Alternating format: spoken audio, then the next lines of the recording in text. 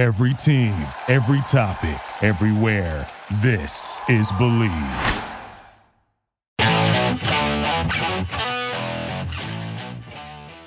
This is Jeff Fedotin with Believe in Chiefs on the Believe Podcast Network, Kansas City's #1 sports podcast network, the only place with a show for every team in KC and more.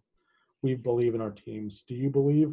On this week's show, former Chiefs offensive lineman Joe Valerio and I talk about the OTAs, which are going on right now, and some other Chiefs news, including a prediction from, or perhaps a goal from Patrick Mahomes. But first, Joe, the OTAs, first week wrapped up last week. We're now into the second week. One of the things we're going to monitor through all the OTAs, the minicamp, the training camp, it's all about the offensive line. They had so many new guys come in, so much change there, and it was such an issue in the Super Bowl. In an interesting thing, I think we can kind of see how the offensive line is shaping up a little bit. We know Orlando Brown's going to be left tackle. We know Joe Thuney is going to be left guard. One of the key positions, the rest of it, especially the right side, we don't know. And hey, listen, their OTAs, guys can miss them. Mahomes wasn't even at the end of the week one last week, and we know how hard a worker, how diligent he is. But Laurent Duvernay-Tardif was not there. Kind of interesting just because he missed the whole year. You would think he wants to be back in it. Look, this guy has so much going on in his life, so, whatever works best for him, we get. But I wonder if Kyle Long might have he was working at right guard, if he might have a little leg up there. Do you think this is anything? Nothing? Well, Jeff, I think he's got a shot just because he's Kyle Long. I don't think, look, what Laurent did, right, and what he did, it was so honorable, and it's amazing, right, that he was able to use his skills to help people through probably what we will look back on in our lives as one of the craziest things that's ever happened to our country, other than some of the world wars and other things that have happened. But like when you think about that in modern times, and most people can remember, this was one of the most interesting things ever happened. So what he did was, I think, right, yeah, that's a good point. So let's put that aside and let's speak very objectively about football, right? Look, he's going to have to come back and start repping, right? He can't.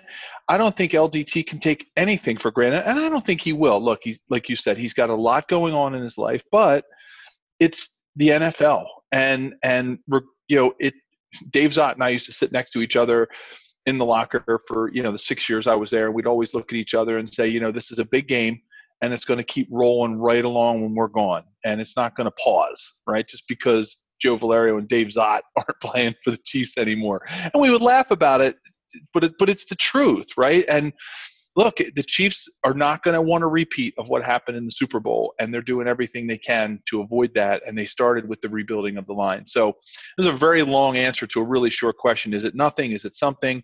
Look, if you're not there, you're not getting reps. So whether it's dealing with something personal or whether it's dealing with something who missed, he got dinged up or something that we don't know about. I don't have to really report a whole lot of injuries and things right now.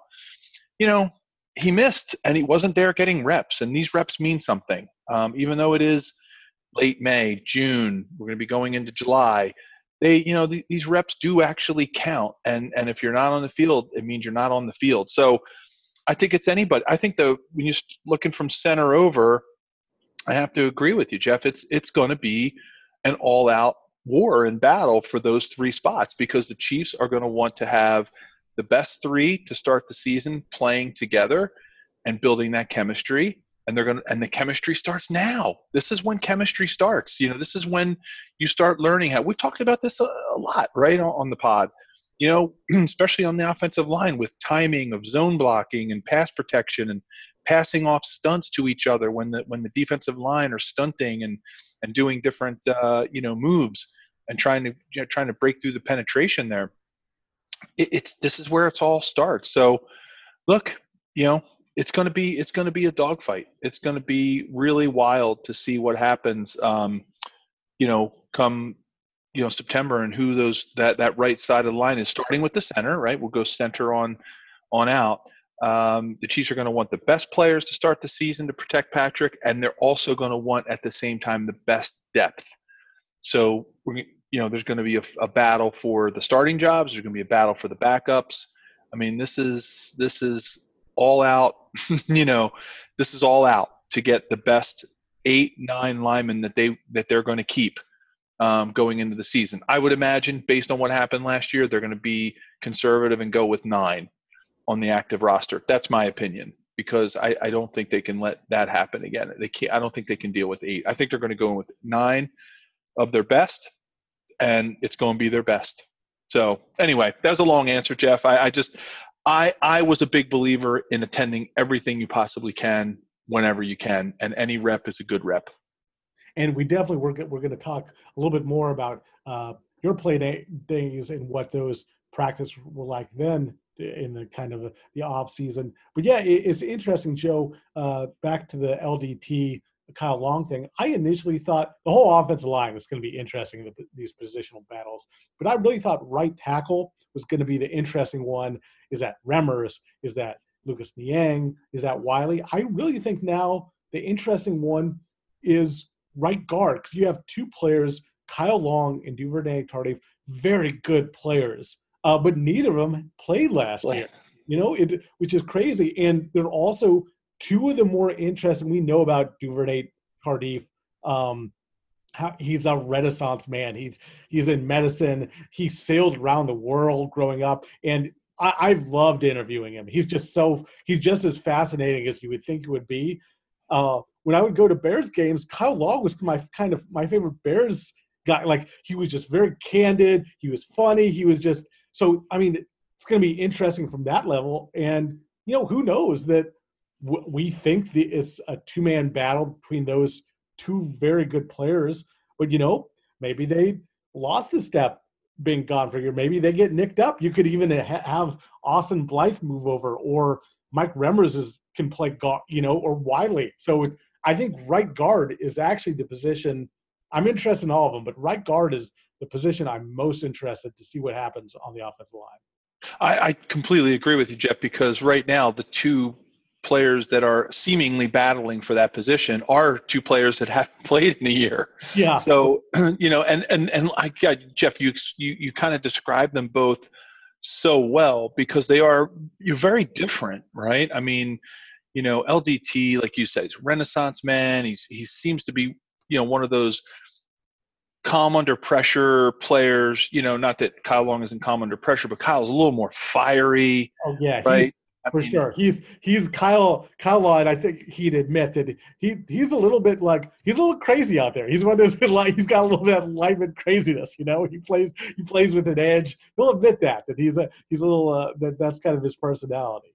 Sure. I mean, he's got he's from football royalty, right? With Chris Long and Howie, their dad. I mean, they're all Howie was not as probably as vocally out there as Kyle is, but Chris and Kyle are they took all the skills from their dad as far as football knowledge and just a love of the game and a passion for the game. But Kyle definitely took that sort of vocal part of it to the next level. He's a lot more visually fired up than his dad was. Although his dad was intense. I don't think I played against a player or watched a player who was intense as Howie Long. So I think there's just a lot to be said about how those 2 are going to battle, right? This calm demeanored LDT who's been there, done that, won the Super Bowl with the Chiefs. Kyle Long, fired up, kind of a more emotional type player, at least visually emotional out on the field. I'm really excited about it, Jeff. I can't demonstrate or sort of vocalize my excitement as much as I possibly can about this offensive line battle that's going to take place, because I think it's going to be amazing to watch. And I hope that the Chiefs fans who really love this team, while there's going to be a lot of things going on the perimeter, I think this season a lot of it's going to hinge on that front 5 and how they get the right 5 to start this season, and get get the right five out there early so they can build that chemistry. I'd hate for it to become a rotation. That's never good. We've seen that before. We've seen that play before. Where you get that rotation and right guard, this person's a tackle, this is the center, this week it's this. You just, as much as I wish I were one of those players that was in the mix, I think personally as an observer and as a coach of at least, coaching, having played for the Chiefs, obviously, and then having coached high school, coached the offensive line, our best seasons were always on the offensive line when we had a consistent five that played week in, week out, play in and play out. Just, and I know I'm sitting here comparing high school to the NFL, but look, it's still offensive line play no matter what level it is. And you need that consistency. So I personally think that Andy Heck, Eric Bieniemy, and Andy Reid, from a line coordinator and head coach, are going to do everything they can to go in with the most solid five they can, and that they can when the season starts, and go with it. And I think that's why this offseason is going to be so important for the line. And now a word from our sponsor. Bet Online is the fastest and easiest way to bet on all your sports action, and now is a great time to check it out with the NBA playoffs going full tilt. Bet Online has you covered for all the news, scores, and odds. It's the best way to place your bets, and it's free to sign up. Head to the website betonline.ag or use your mobile device to sign up today and receive your 50% welcome bonus on your first deposit. Bet Online, your online sportsbook experts. Obviously, we mentioned one of the storylines from the OTAs we're going to continue to watch, as will everybody, including the coaches, the offensive line. The other thing that was interesting, Joe, when they met with the media on Thursday, the defensive players, Tyrann Mathieu, and Anthony Hitchens, they were asked, what has been the focus? And they both immediately said red zone defense. They worked the first 2 days. They really focused on that.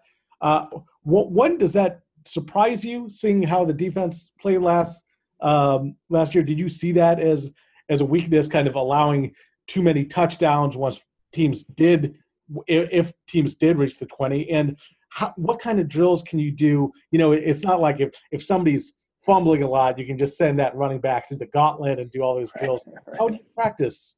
How do you focus on red zone defense? Yeah, Jeff, that's a great, astute point, because the red zone is more, to me, it's more about philosophy and game planning and alignment and sort of where you put your players and putting the right players out there than it is like a particular physical skill. I think that was a great analogy, right? It's not like, if your quarterback and your wide receiver aren't, hitting on the out pattern, you run a 10 extra out patterns at the end of practice, get your timing down. Like, there's a lot of muscle memory that goes into personal physical attributes that happen on a football field that you can rep and practice. To me, the red zone is more like a philosophy. It's how you set your players up on that chessboard during the game. Because think about it, the field shrinks, right? It's just as hard, trust me, it's just as hard for the offense as it is for the defense to try to do that game planning for the red zone, because, as the field gets smaller, right, you can't run jet patterns, right? You can't run Tyreek Hill down the field at, his 4.0 speed, whatever it is, right, and just let him be a jet and just take off.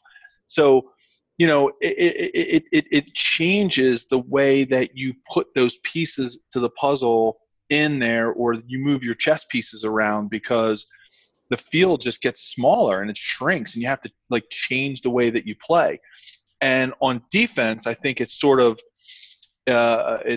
exacerbated in the fact that you got to be able to stop the run and the pass, right? Because the last thing you want to do as the field shrinks, right, is not be able to stop the run, right? Because that's where it really gets salty. Man to man, you've got to be able to look at those big receivers that can do those little, flag patterns and those little, fades in the end zone that you throw it up to, the Randy Mosses of the world who could just, jump and beat you with their size. You've got to be able to stop the horizontal stretch and the speed going across the field. And you've also at the same time got to be really cognizant of the run, because if you focus too much on the red zone pass, teams will just keep running. They'll just keep pounding it and pounding it and pounding it. And, granted, they don't want to come away with a field goal, but once you get down there and, the closer you get and the easier it is to make a field goal, teams are going to walk away with those 3 points in the NFL. So, and plus you're also dealing with a lot of teams that are willing to go for it inside, so it almost becomes 4-down territory as well, right? Especially in this day and age of the NFL with all the statistics and the data that they look at. I mean, when you get down into the red zone, there's a lot of coaches out there right now that look at the red zone as 4-down territory. I think it's huge that they're working on it, because I think it's the toughest part on the field for both offense and defense. And I think the Chiefs, it was definitely something that obviously they struggled with a little bit in the Super Bowl, right? I mean, so, I think the Super Bowl left a bad taste in the mouth with the Chiefs staff in a lot of ways, not just the offensive line stuff, but the way that the defense performed in the red zone back in the Super Bowl. And good point, especially about stopping the run in there. They said that was kind of, as the red zone defense was the focus, the major focus of that focus, if you will. Could I repeat focus any more times? But the objective of that was stopping the run. That's where it all starts. Joe, did you notice? We all noticed that in the Super Bowl, but so many things. It was almost like Murphy's Law in the Super Bowl. Did you notice in the other games that red zone defense was an issue, allowing them to score too many points? Allowing opponents to score too many points when they reach the 20, because those stats, that's what I found, but those stats are a little bit harder to find and determine rather than like overall total offense and, third down conversion. Red zone efficiency is a little bit more, esoteric of a stat. Yeah. I mean, it's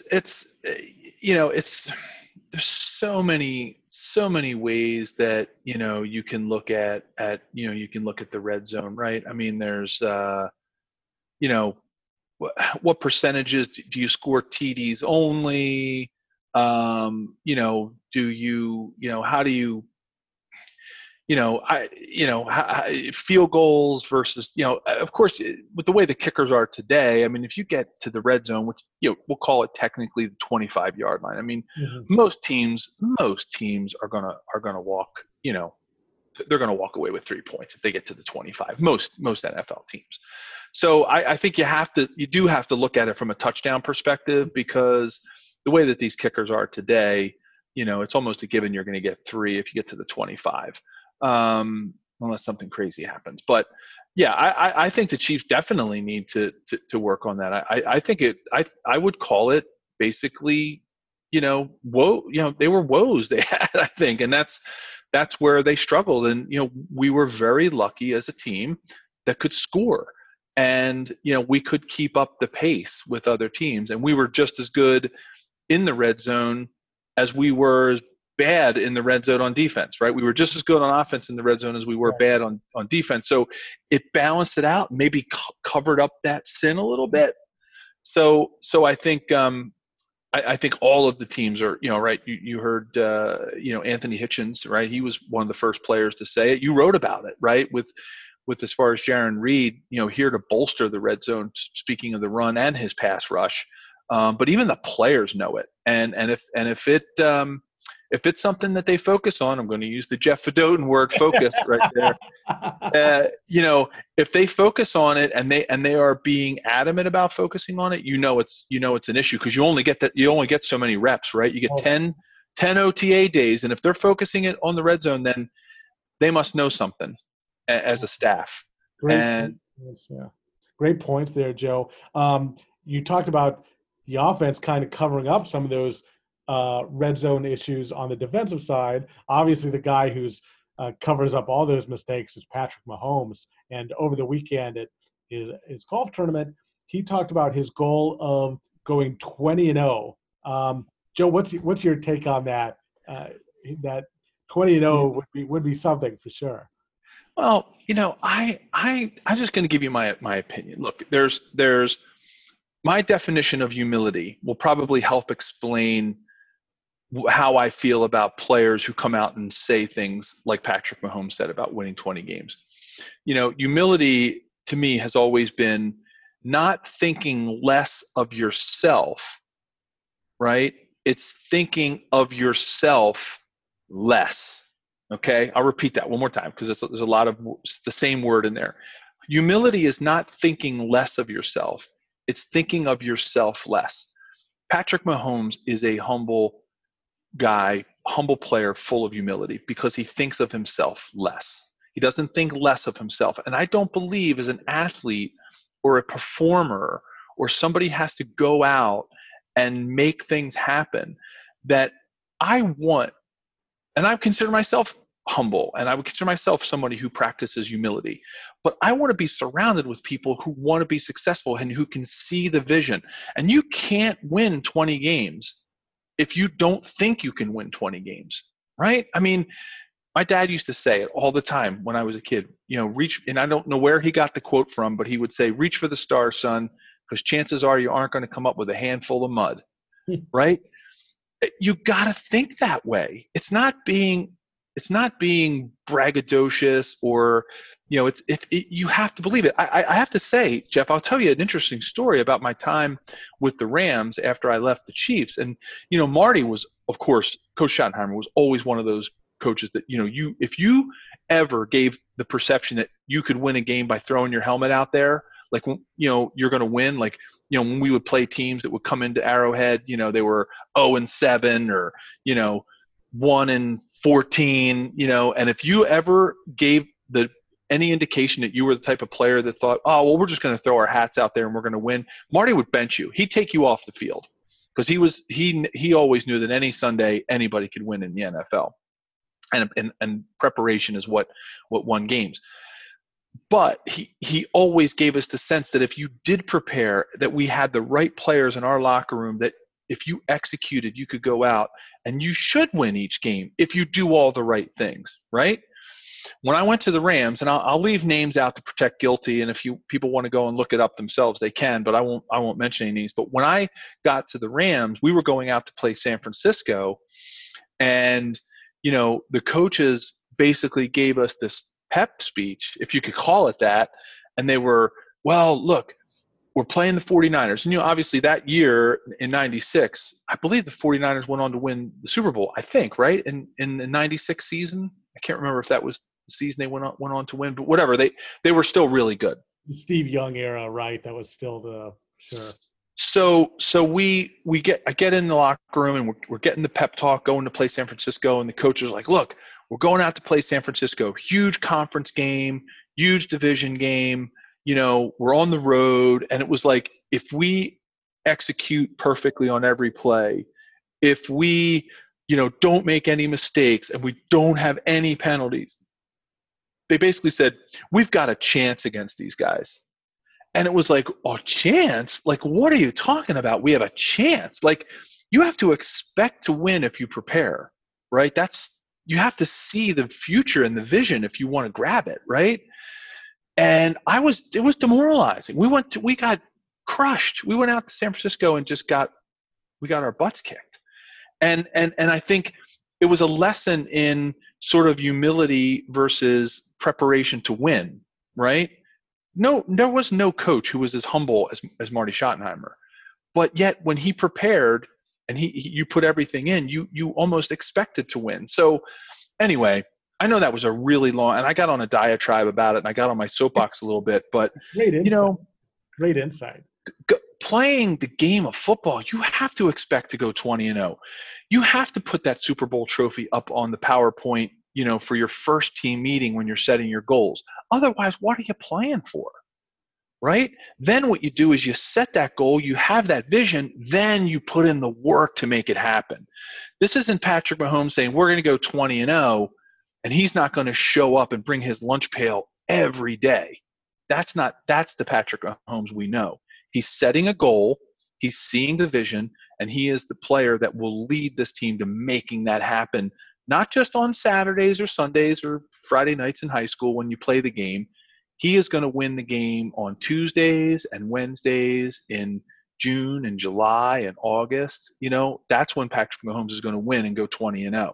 So I'm all for it. I as long as you put in the work, you can't just say we're going to win 20 games and don't show up, then you're going to lose and you're not going to win 20 games. But that's how I feel about it, Jeff. I hope I explained that well enough without, kind of going off too much on a tangent.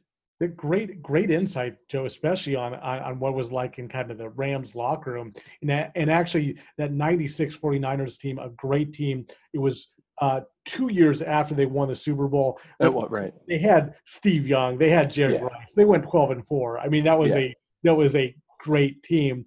I don't have any issue at all with Mahomes saying 20-0. I mean, like you said, you've got to have goals. Just like I think the Jaguars this year, I think their goal should be to win the Super Bowl. It's not going to happen. The Jaguars are not going to win the Super Bowl. But if your goal is just if you're the Jaguars to go 8-8, why are you playing? If that's your goal is just to be okay. And similarly, there's nothing wrong with having high aspirations and stuff like that and being goal-oriented. That said, the Chiefs aren't going to go 20-0.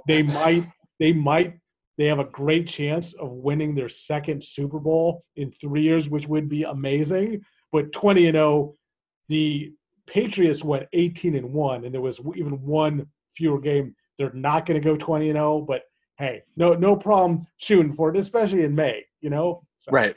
Exactly. I'm totally with you on that, Jeff. Joe, one last thing here. I'm curious, just they're going through the OTAs now.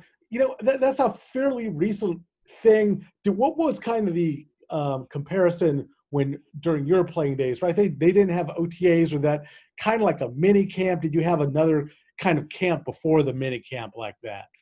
Yeah, we always had 2 mini camps, okay, right? Which were pretty intense. They were generally 3 days, 3.5 days. We would do 2 of those.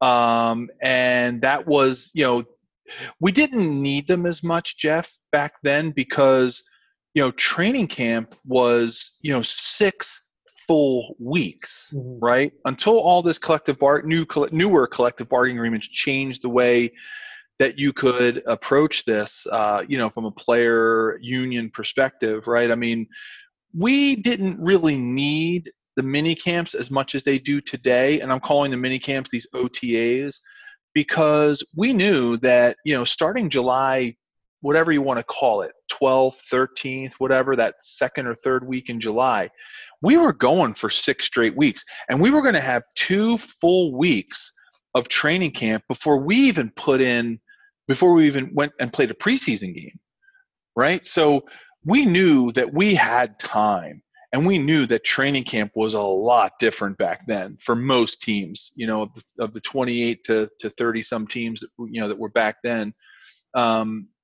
We knew that we didn't need that as much. So these OTAs, I think, are really important because you get limited camp contact.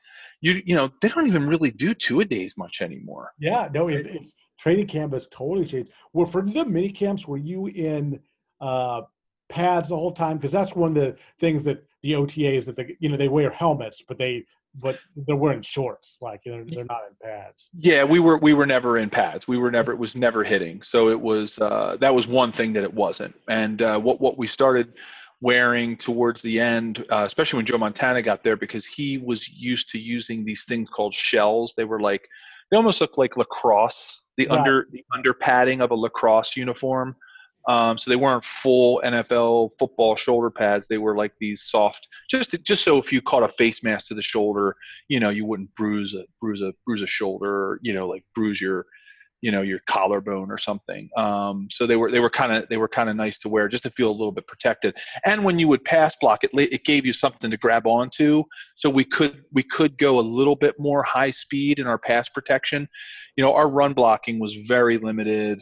It was all kind of fit and then stop, like we weren't driving people into the ground. But, it's a great chance to work on footwork and a great chance to get timing down and things like that. So, I think these OTAs are much more important today than what we called minicamp. Now, we did have off-season workouts too, So I think people maybe forget about that. Even though we had 2 mini camps, if you were there in the off season, we would still go out on the field and, kind of like run through plays or do drills with our position coaches.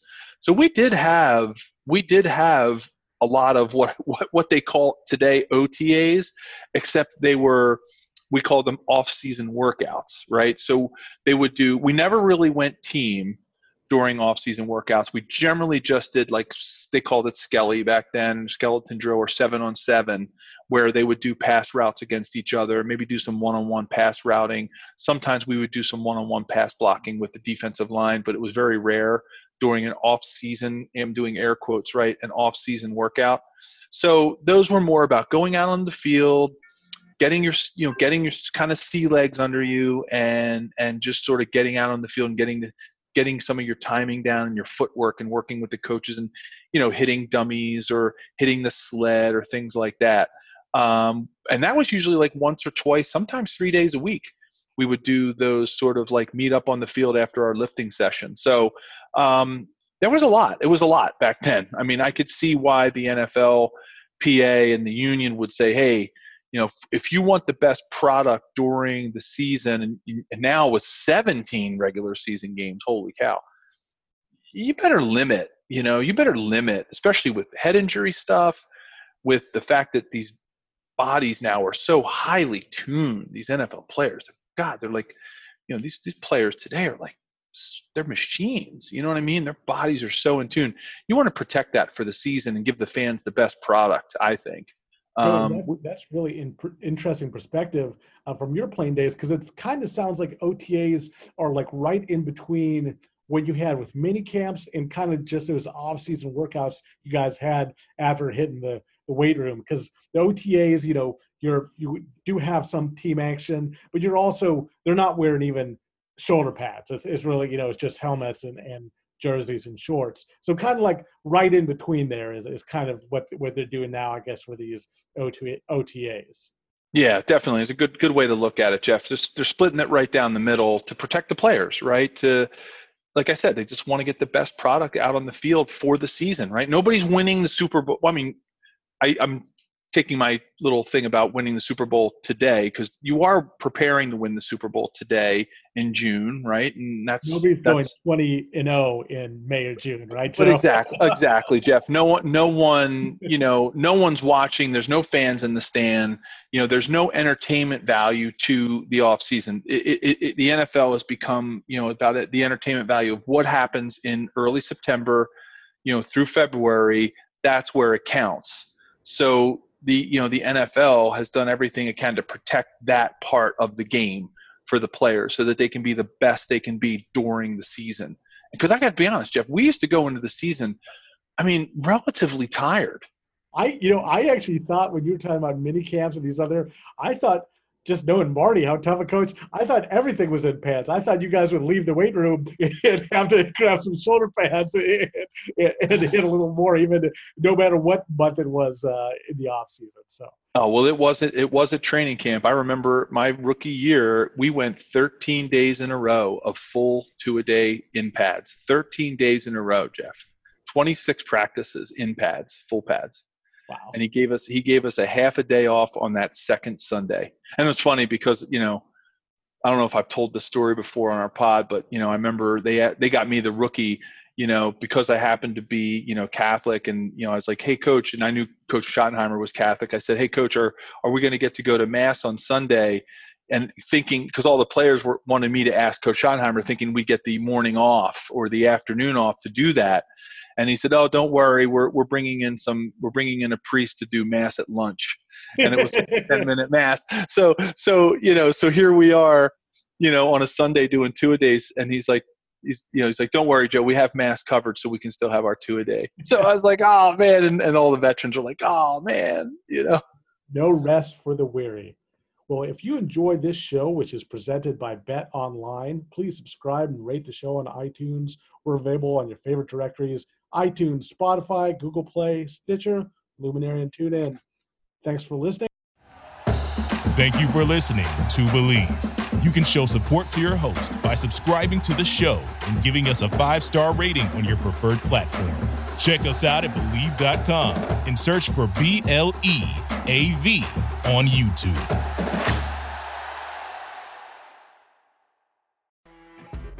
You know when you're listening to a true crime story that has an unbelievable plot twist that makes you stop in your tracks? That's what our podcast, People Are the Worst, brings you with each episode. I'm Rachel. And I'm Rebecca. We're identical twins who love true crime cases that make you say, didn't see that coming, and we hate the people responsible for them. Listen to People Are the Worst now on Apple, Spotify, or wherever you get your podcasts.